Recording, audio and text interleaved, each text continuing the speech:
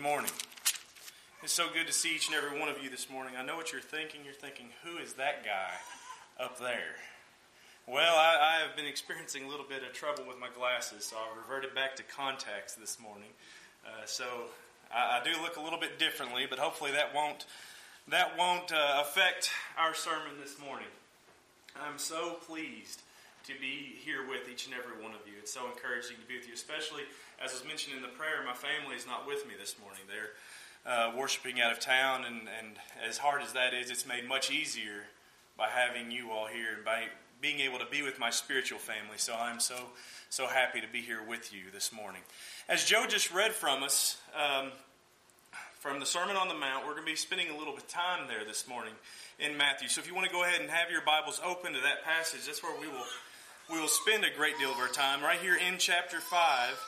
And I want to be talking this morning about a problem that is much more detrimental to us than sometimes we often think. And that is the first topic that is going to be discussed in this passage. In verse 19 through 20, as was read, Jesus was giving a challenge to his listeners. He was challenging his listeners. He was saying that you need to attain a higher righteousness. Attain a higher righteousness, one that is higher than that of the scribes, higher than that of the Pharisees. And to show this, to help them understand this, he uses a strategy of contrast. He is going to compare something that they had previously heard to what he was saying now and show how they are different. And that's what I want to take time this morning to do, is to focus on this first contrast that he makes. This first contrast is concerning the sixth commandment. If you'll remember back in Exodus chapter 20, we were given the commandments. The sixth commandment was, thou shalt not murder. Thou shalt not murder. And Jesus is going to use the contrast of this commandment to discuss the problem of anger. Anger. It's a very real problem that we have in our lives. Maybe when you're little, you might remember maybe it was an uncle, maybe it was an older brother, but somebody kind of getting in control of you, controlling your arms, and they would inevitably start hitting you with your own hands, your own fists. And maybe they kind of mocked in your ear, stop hitting yourself. Stop hitting yourself. Why are you doing that? Stop hitting yourself. I know if you ask my brother, he remembers those days, I'm sure. But we can all kind of relate to that. We can think of something like that. Anger is just like that. Anger is exactly like that. The devil gets control of you. He has control of your emotions, of your actions, and he says, stop killing yourself. Stop killing yourself. That's what Jesus is trying to convey to us in these passages. And I thought it important for the people, thought it important for the people of that day to understand this lesson.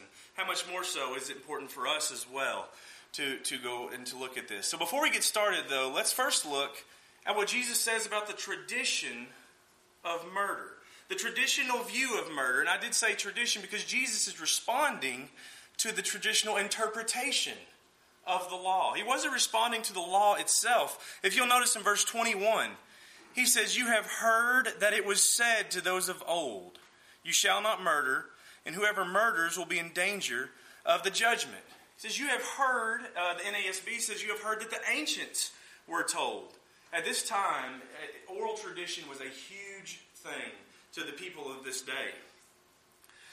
In Matthew 15 and verse 2, that tradition is seen as they question the disciples of Jesus. Matthew 15 and verse 2, we see the scribes and the Pharisees saying, why do your disciples transgress the tradition of the elders? For they do not wash their hands when they eat bread. So we see that that's a big thing at this time, is tradition. They rely a lot upon tradition, the traditional understanding of things. And that's not too big different from today. We rely a lot upon tradition, upon things that we have been taught by parents and by society. Maybe you've heard the passage or the phrase, don't get mad, get even. Because with this idea that just wait. Don't let it flare up now, but don't let go of whatever it is that's bothering you. Hold on to that, because you're going to have your opportunity one day. Maybe revenge is a dish best served cold. You'll get yours one day. Just wait and hold on to that thought. Hold on to that feeling so you be ready to unleash it upon whoever the victim is. That's the kind of understanding that a lot of people have today, and even possibly Christians today.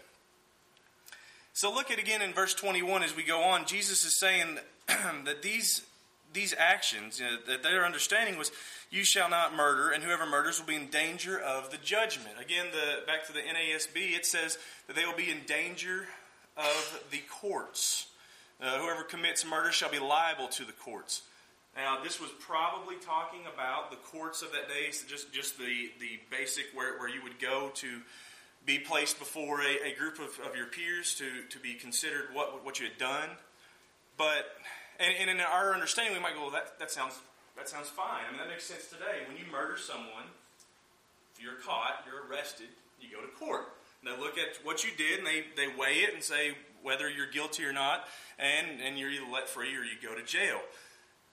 But Jesus is going to go on to say that the act of murder, excuse me, I'm going to get myself caught up here. The act of murder was more than what was being concerned here. He was asking the question, should the followers of Jesus, or should disciples only be concerned with murder? Should that be the only thing they're concerned about? So in that first verse, he really lays out that this is a tradition that you are going through, that you have an understanding of.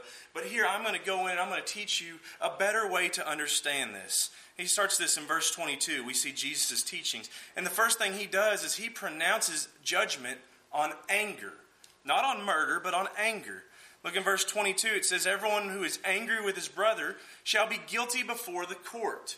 Both the King James and the New King James Version throw in another phrase in there. Anyone who is angry with his brother without a cause. And the reason that some transcripts have this phrase, other transcripts do not have that phrase without a cause. But some have gone on to say that, well, Jesus was a hypocrite. How could he say this? How could he say that if you're angry with your brother, that you're in danger of the judgment, when Jesus himself was mentioned as being angry over in Mark 3 and verse 5. Mark 3 and verse 5, when he was healing the man, and he asked, was this lawful to do on the Sabbath? And nobody would answer him. It said he looked around at them in anger. Jesus was angry. Well, we go on to see that there is a certain type of anger that is acceptable to the Lord. An anger against a brother is not something that he is looking for, but rather an anger against sin, a righteous indignation. But that's not the anger that he's talking about here. He is talking about a deep-seated anger, an anger that you have towards another, something that you hold up, something that you build up in your heart, you won't let go of. It's the type of anger he's talking about. And he says this kind of anger is punishable at the court level.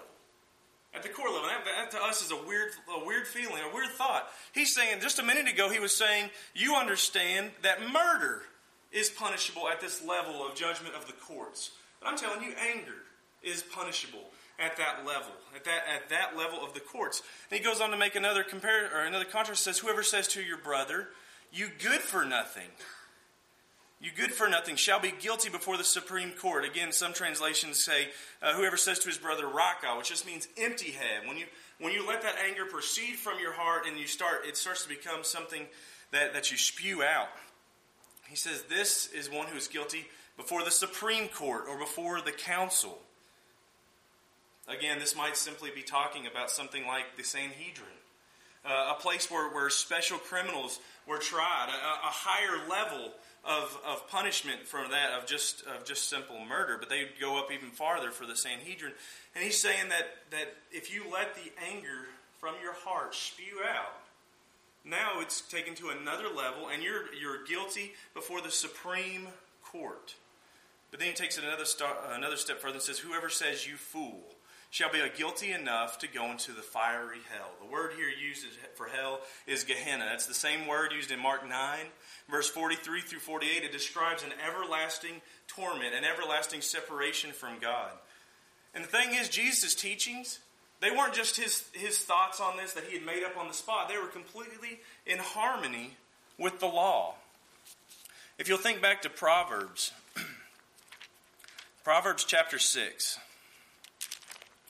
In Proverbs chapter 6, starting in verse 16, the proverb writer says, these 6 things the Lord hates, yes, 7 are an abomination to him: a proud look, a lying tongue, hands that shed innocent blood, that would be the murder that we're talking about, hands that shed innocent blood, a heart that devises wicked plans, feet that are swift in running to evil, a false witness who speaks lies, and one who sows discord among the brethren.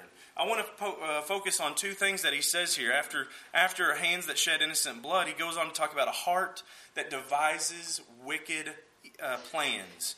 And then one who sows discord among brethren. Do those sound like very happy people to you? When you're a happy person, when you're really a joyful person, when you're a loving person, do you devise evil plans? Does that describe, are those characteristics the same? Do you just look for opportunities to sow discord among the brethren? These things that are being talked about are people who are angry. People who have anger in their hearts, and it says that that's something that is an abomination on the same level as murder to God. The tradition that Jesus was pointing out to them, the tradition they had, it fell short of the law. The righteousness of the scribes and the Pharisees only condemned murder, but it made exception for those who had hateful emotions in their heart that were just as guilty as murder. The righteousness of the kingdom, on the other hand, would be in contrast to that. It would be in harmony with the law. Turn over to Psalms. Psalms 37 and verse 8. Psalm 37 verse 8 says, "Cease from anger and forsake wrath. Do not fret, it only causes harm." Same thing is mentioned in Ephesians. Ephesians chapter 4 and verse 31. Reads, I'm in Galatians. Ephesians 4 and verse 31, we read, "Let all bitterness, wrath, anger, clamor, and evil speaking be put away from you with all malice." And again in Galatians chapter 5 and verse 19. Galatians 5, verse 19 through 20. "Now the works of the flesh are evident, which are adultery, fornication, uncleanliness, lewdness, idolatry, sorcery, hatred, contentions, jealousies, outbursts of wrath, selfish ambitions, dissension, heresies, evil or envy, murders, drunkenness, revelries, and the like, of which I tell you beforehand, just as I also told you in time past, that those who practice such things will not inherit the kingdom of God."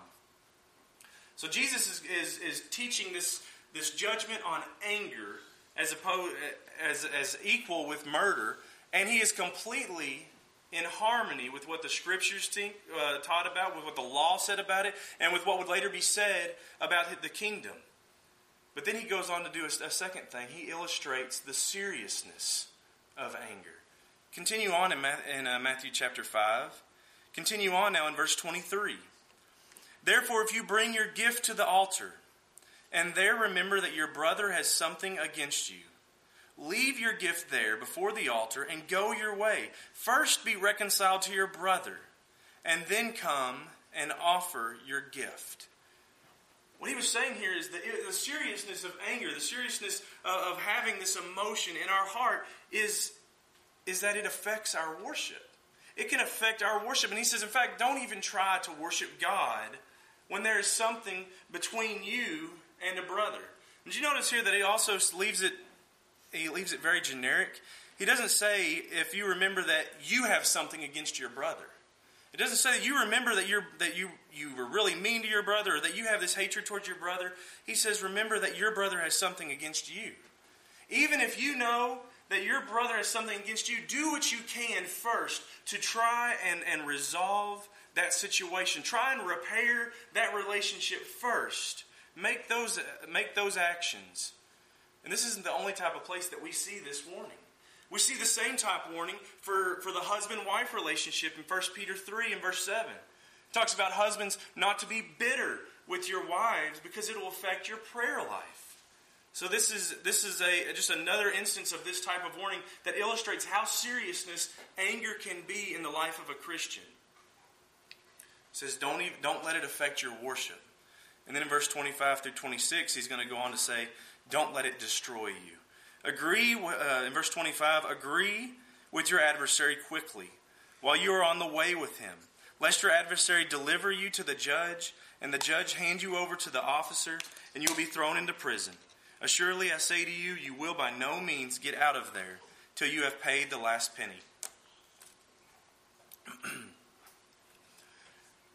Don't let uncontrollable anger destroy you. How many times have we heard that in the lives of those who maybe have been placed into prison for doing something, and it starts out.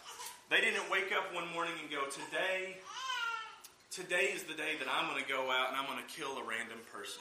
For the most part, 99% of the time, I'm sure, most people don't wake up that morning and go, that's what I want to do today. But rather, it starts somewhere else. It starts somewhere in the heart, and it grows, and it festers, and it gets worse and worse until it leads to an uncontrollable desire to take action on that. He says, be quick to make amends, to avoid trouble. Whether that trouble simply be the court systems and prison, or maybe that trouble be the loss of a friendship, the division of relationships within the body of Christ. He says, don't be slow to make an effort to repair these relationships. Later we'll see that we are to be slow to anger, but we are to be quick to try and repair what anger has caused. Romans 12 and verse 18 goes on to talk more about this. Romans 12 and verse 18 through 21 says, if it is possible, as much as depends on you, live peaceably with all men. Beloved, do not avenge yourselves, but rather give place to wrath, for it is written, vengeance is mine. I will repay, says the Lord. Therefore, if your enemy is hungry, feed him. If he is thirsty, give him a drink. For in so doing you will heap coals of fire on his head. Do not be overcome by evil, but overcome evil with good. Note that this is how a Christian should be behaving. This is how a Christian should act. Remembering that we are called, this whole passage, Romans 12, is talk about making sacrifices, making your life a sacrifice. And if we go down through there, we'll see all these ways. This is just another way that we are to make a sacrifice. We are to make a sacrifice of giving what we want. Sometimes what we want is to get our vengeance, is to get what we feel like we deserve.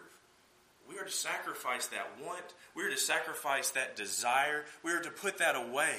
If we remember, back over in Matthew 16, he says that you have to deny those things. You have to deny yourself, take up your cross, and follow me. That means you need to take up your cross, and you need to have the same attitude that I had, is what Jesus was saying to us in there. It is a sacrifice that we must make. I hope this morning we can see that there is a contrast Jesus was making. And that contrast was between the righteousness of the kingdom and the traditional view of the world. The world and the law in that day, but it relates to the world today and to the traditional view that we have in this life. He declared that tradition did not go far enough.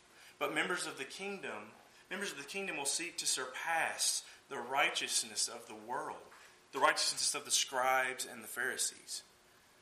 Jesus was also teaching that anger kills. Anger kills. Improper anger towards our fellow man kills our relationship with God. Anger can kill our relationship with our fellow man. Anger can kill our own lives. It can ruin our lives. We probably have met people before who have been so caught up, so focused on a fault that someone had in their lives that they can be described as nothing more than a festering wound that is just disgusting to spend time with, disgusting to be around. Anger destroys. And as Christians, we are called to deal with anger in our lives. We are called to do so if we desire to be a disciple of Christ. And as I said before, there is certain types of anger that we can expect. God has an anger towards those who won't submit to Him, who won't be obedient to His will. But we can avoid that anger. In John 3 and verse 5, one such way to do so is called to be born again. Talking to Nicodemus, Jesus says, most assuredly I say to you, unless one is born of water and the Spirit, he cannot enter the kingdom of God. This idea of being born again is discussed again in Ephesians 4. The idea of putting off the old man, which would include the anger that we might have had in that life, and put on a new man. We are to repent and turn away from that old life and to turn our hearts towards God, to turn our backs towards the sin that we might have had in that life. Sometimes we initially make that step. We turn away from the old man. We cast him off, but we don't cast him very far. We keep him within arm's reach, so whenever we feel a little bit of concern, when we feel something that bothers us, we can reach back and we can grab back onto that old man. And maybe we can possibly find some comfort in that. That's not the kind of attitude that a Christian should have. That's not what we should be desiring to do. We should completely cast it away, put our focus, our hope, and our trust on the Lord, and put on a new man who is slow to anger, a new man who is ready to forgive, a new man that remembers vengeance is not ours, but the Lord. Let's remember what 1 Peter 1, verse 22 and 23 says. Since you have, in obedience to the truth, purified your souls for a sincere love of the brethren, fervently love one another from the heart. For you have been born again, not of a seed which is perishable, but imperishable. That is through the living and enduring word of God. Brothers and sisters, this morning, if there is some way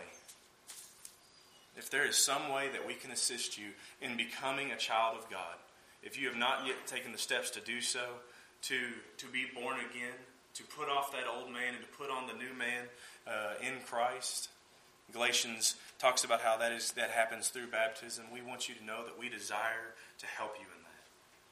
But maybe you have done that, but as I said, you didn't quite cast that old man away. You put him in your back pocket so you could pull him out when you need him. And you realize that lately you've been looking a lot more back towards that old man and a whole lot less towards God. If there is something that we can do to help you this morning, I hope that you would come forward now as we stand and sing the song that Richard has selected.